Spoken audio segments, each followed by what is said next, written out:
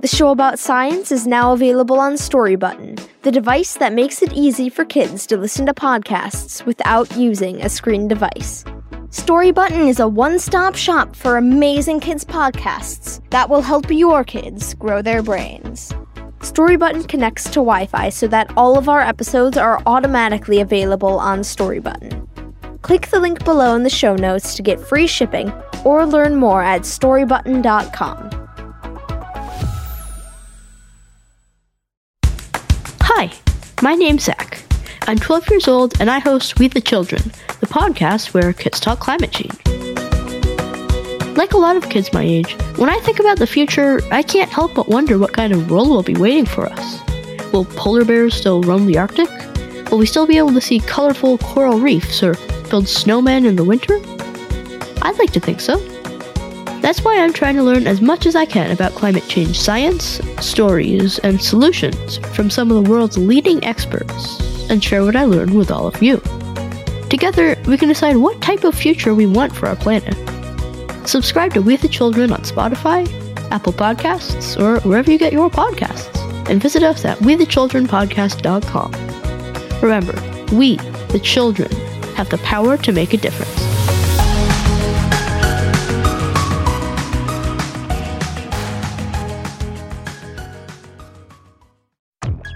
Hello everyone, and welcome to another episode of the show about science. This is your host Nate, and today we will be discussing a rather enlightening subject. Get it? Enlightening? Because this episode's about fireflies? Come on, crickets, you're just jealous because this show's not about you. Anyways, let's call up today's guest and get this episode started.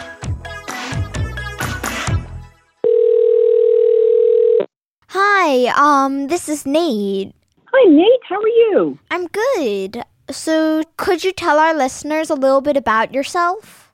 Sure. My name is Sara Lewis, and I'm an evolutionary ecologist at Tufts University, which is in Boston. And I also wrote a book about fireflies. It's called Silent Sparks, The Wondrous World of Fireflies. And I love talking about fireflies. So thanks for having me on your show, Nate. You're welcome.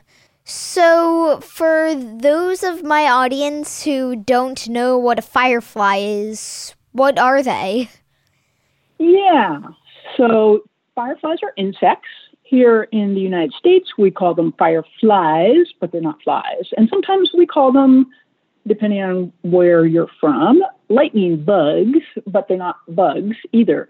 They're actually beetles, which are one of the most diverse groups of insects. And there's a lot of different kinds of fireflies. There's about 2,200 known species of fireflies that live around the world. So there's not just one kind of firefly. Why don't we call them lightning beetles or fire beetles? I mean, that sounds so much better than fireflies and lightning bugs, in my opinion. I totally agree. I think we should. Let's start a movement. I think fire beetles is like a perfect way of referring to them. You know, in different languages, there's a lot of different words for them. In parts of Europe, for example, there's only one kind of firefly, and it's a firefly that has females that can't fly, and they look a little bit like juveniles, and so they're called glowworms. So in different parts of the world, people call fireflies glowworms. I'm just going to say, this episode is now going to be titled Firebeetles. Firebeetles. I love it. Let's do it.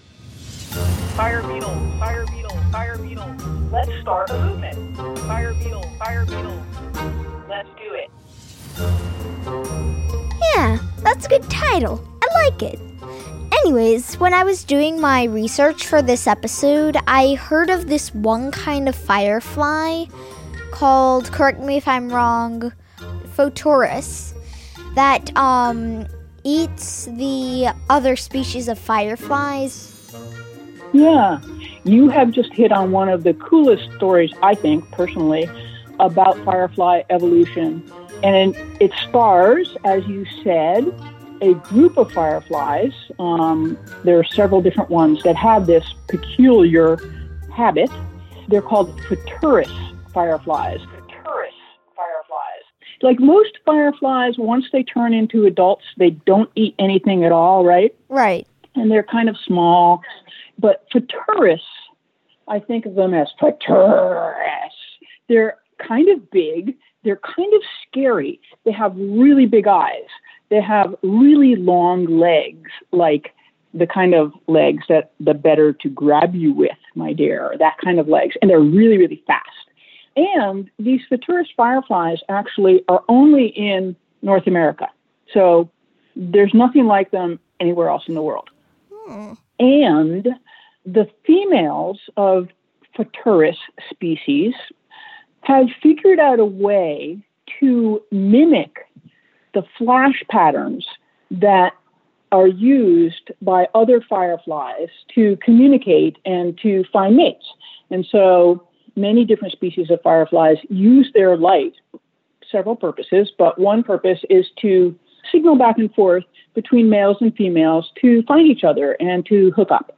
And so Futurus fireflies have kind of broken into this communication channel, and they are able to mimic the signals that females of their intended prey use to find their own mates. By mimicking the females of other species, they're able to lure in the males who are normally flying around looking for mates. And once the male gets close enough, they use their long legs to reach out, grab the male, and then they bite into either its neck or its shoulder. And when they make that bite, the blood of the other firefly comes oozing out. And firefly blood is kind of white. And the predatory female then spends like the next hour basically sucking the blood out of the other firefly. And then they start to kind of bite up all the little pieces, and they like bite up the soft parts. They spit out the hard parts. Sometimes they leave bits of the eyes, but all of the rest of it, they get into their mandibles and they chew it up and they spit out the hard parts, and they consume takes a couple of hours, but they consume the entire firefly prey with relish. It's very gory and very interesting to watch.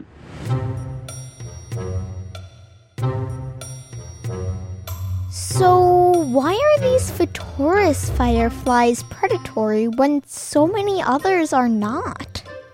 Yeah, that's a very, very fascinating question. And people have figured out a lot about this because it's so weird, right? Like, why did these particular fireflies, why are they predatory and no other fireflies, like anywhere else in the world, have gotten this weird habit? And so what some scientists working at Cornell University discovered is that these Futurus fireflies somehow are lacking. They have like a big hole in their metabolism. A lot of fireflies are toxic, and so they have poisons that circulate in their blood that protect them against most predators. They're called lucibuphagins. But for short, we just call them LBGs. So these LBGs are really, really bitter, and they're very, very poisonous. And so with kind of one trial learning, birds will learn not to eat anything that looks like a firefly because they just taste really nasty.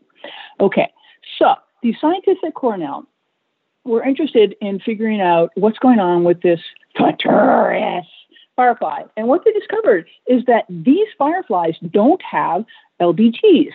They just somehow along the way during evolution lost the ability to make these particular defensive compounds. And so they are susceptible to getting eaten by birds and lizards and frogs and a lot of other things. So as a way, we think, of getting these toxins, they basically steal them by sucking the blood of their prey and chewing it up so carefully so that they can get access to the toxins that they themselves can't make. And then they hijack them, they sequester them inside their own body. And the females then use those toxins to protect themselves against predators. Once they've eaten a couple of other fireflies, birds will no longer eat them. And they also put some of these toxins into their eggs. So the Photurus females are now able to lay eggs that are protected against egg predators. So it's a really, really cool story of evolutionary loss of toxin and a whole new way of protecting themselves. Cool story, right? Yeah.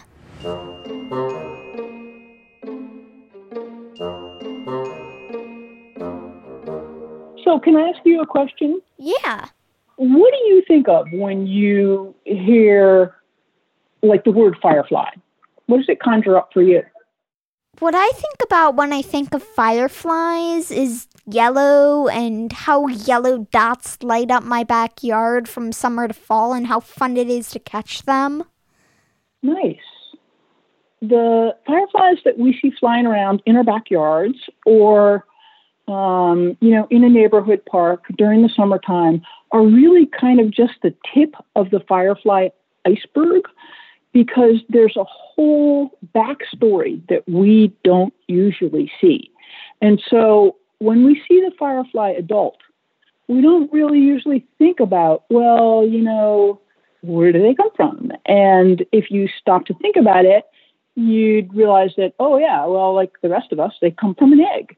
And that egg hatches out into a juvenile form called a larva. And it's actually the larval form of fireflies. That's where they spend the majority of their time. So the firefly adults that we see flying around in the summertime live like an individual firefly will live for maybe 2 weeks, like a month max. But before that, it has spent 2 years living as a larva. And firefly larvae, we don't usually see them because most of them live underground. Oh, kind of like cicadas. Yeah. Well, yes, not 17 years. So it's a lot shorter than cicadas. But yeah, you're right. So during that time, they have a really, really different lifestyle. So, I mentioned that most firefly adults don't eat anything at all. So where do they get their energy? They get their energy from the larval stage when they are hanging around underground, and they are predators underground. So they are kind of like the Photurus adults. They're actually pretty voracious predators. So they spend a lot of time underground at night, sometimes under leaves during the night and the evening. You can see them. And they're hunting for things like snails and slugs and earthworms and other kinds of soft-bodied things that they can sink their sharp jaws into. And so when we think about fireflies, it's fine to think about the cool, flashy adults that are flying around, but we also need to think about the juvenile stage, which is very long lasting, again, like up to 2 years in parts of the United States. And that's where they're really getting all their energy to then go on and do all their reproduction, flashing, flying around, nuptial gifts, all that stuff. So when they're larvae, do they glow, or is that just for the adults? Ooh. I love that question. Thank you for asking it, because it turns out that every single firefly species has larvae that can glow. Not all firefly adults glow. So we actually know now by reconstructing their evolutionary history that bioluminescence, which is one of the cool things about fireflies, first evolved in the larval form. So juvenile fireflies first evolved the ability to light up, and we're pretty sure that they did it as a warning signal. So a way of protecting themselves against potential predators. They have these toxins, and to advertise those toxins, if you're living underground or if you're, in dark places, it doesn't really help to be brightly colored, right? And so the light is like a beacon that shines out. I'm toxic. Stay away. So firefly light first evolved as a warning. Kind of like the yellow and black stripes for bees, wasps, and some flies and moths, although the flies and moths don't sting. Exactly. So all of the things that you've just mentioned have either some kind of defense, like a stinger, or they're poisonous, and it's a warning that's good for them, and it's also good for the predators, because no predator wants to keep trying to eat something that is going to make them sick, right, or kill them, or eat part of something that's going to make them throw up. And so those kind of warning signals, like the bioluminescence of baby fireflies and like the bright colors of monarch butterflies, are sort of a way that evolution has solved the problem of educating the predator, right? So if you have a really bright color or a bright light, it's easier for the predator then to remember, oh yeah, I remember eating that thing and it made me really sick and I'm not going to try, even taking a tiny bite of it again.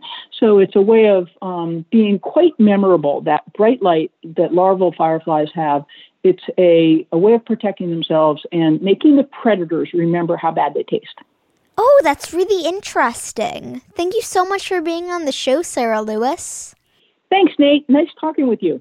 And remember, if you want to learn more about the amazing world of fireflies, make sure to read Silent Sparks, The Wondrous World of Fireflies. There you have it, folks. The show about science is complete. Music on today's episode comes from Epidemic Sound, and our theme song was written by Jeff Dan and Teresa Brooks. And if you like the show, please leave a review. Okay, Dad, you can shut the recording off.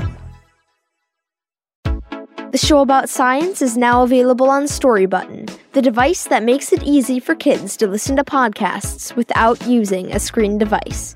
Storybutton is a one-stop shop for amazing kids podcasts that will help your kids grow their brains. Storybutton connects to Wi-Fi so that all of our episodes are automatically available on Storybutton. Click the link below in the show notes to get free shipping or learn more at storybutton.com. Hi, my name's Zach.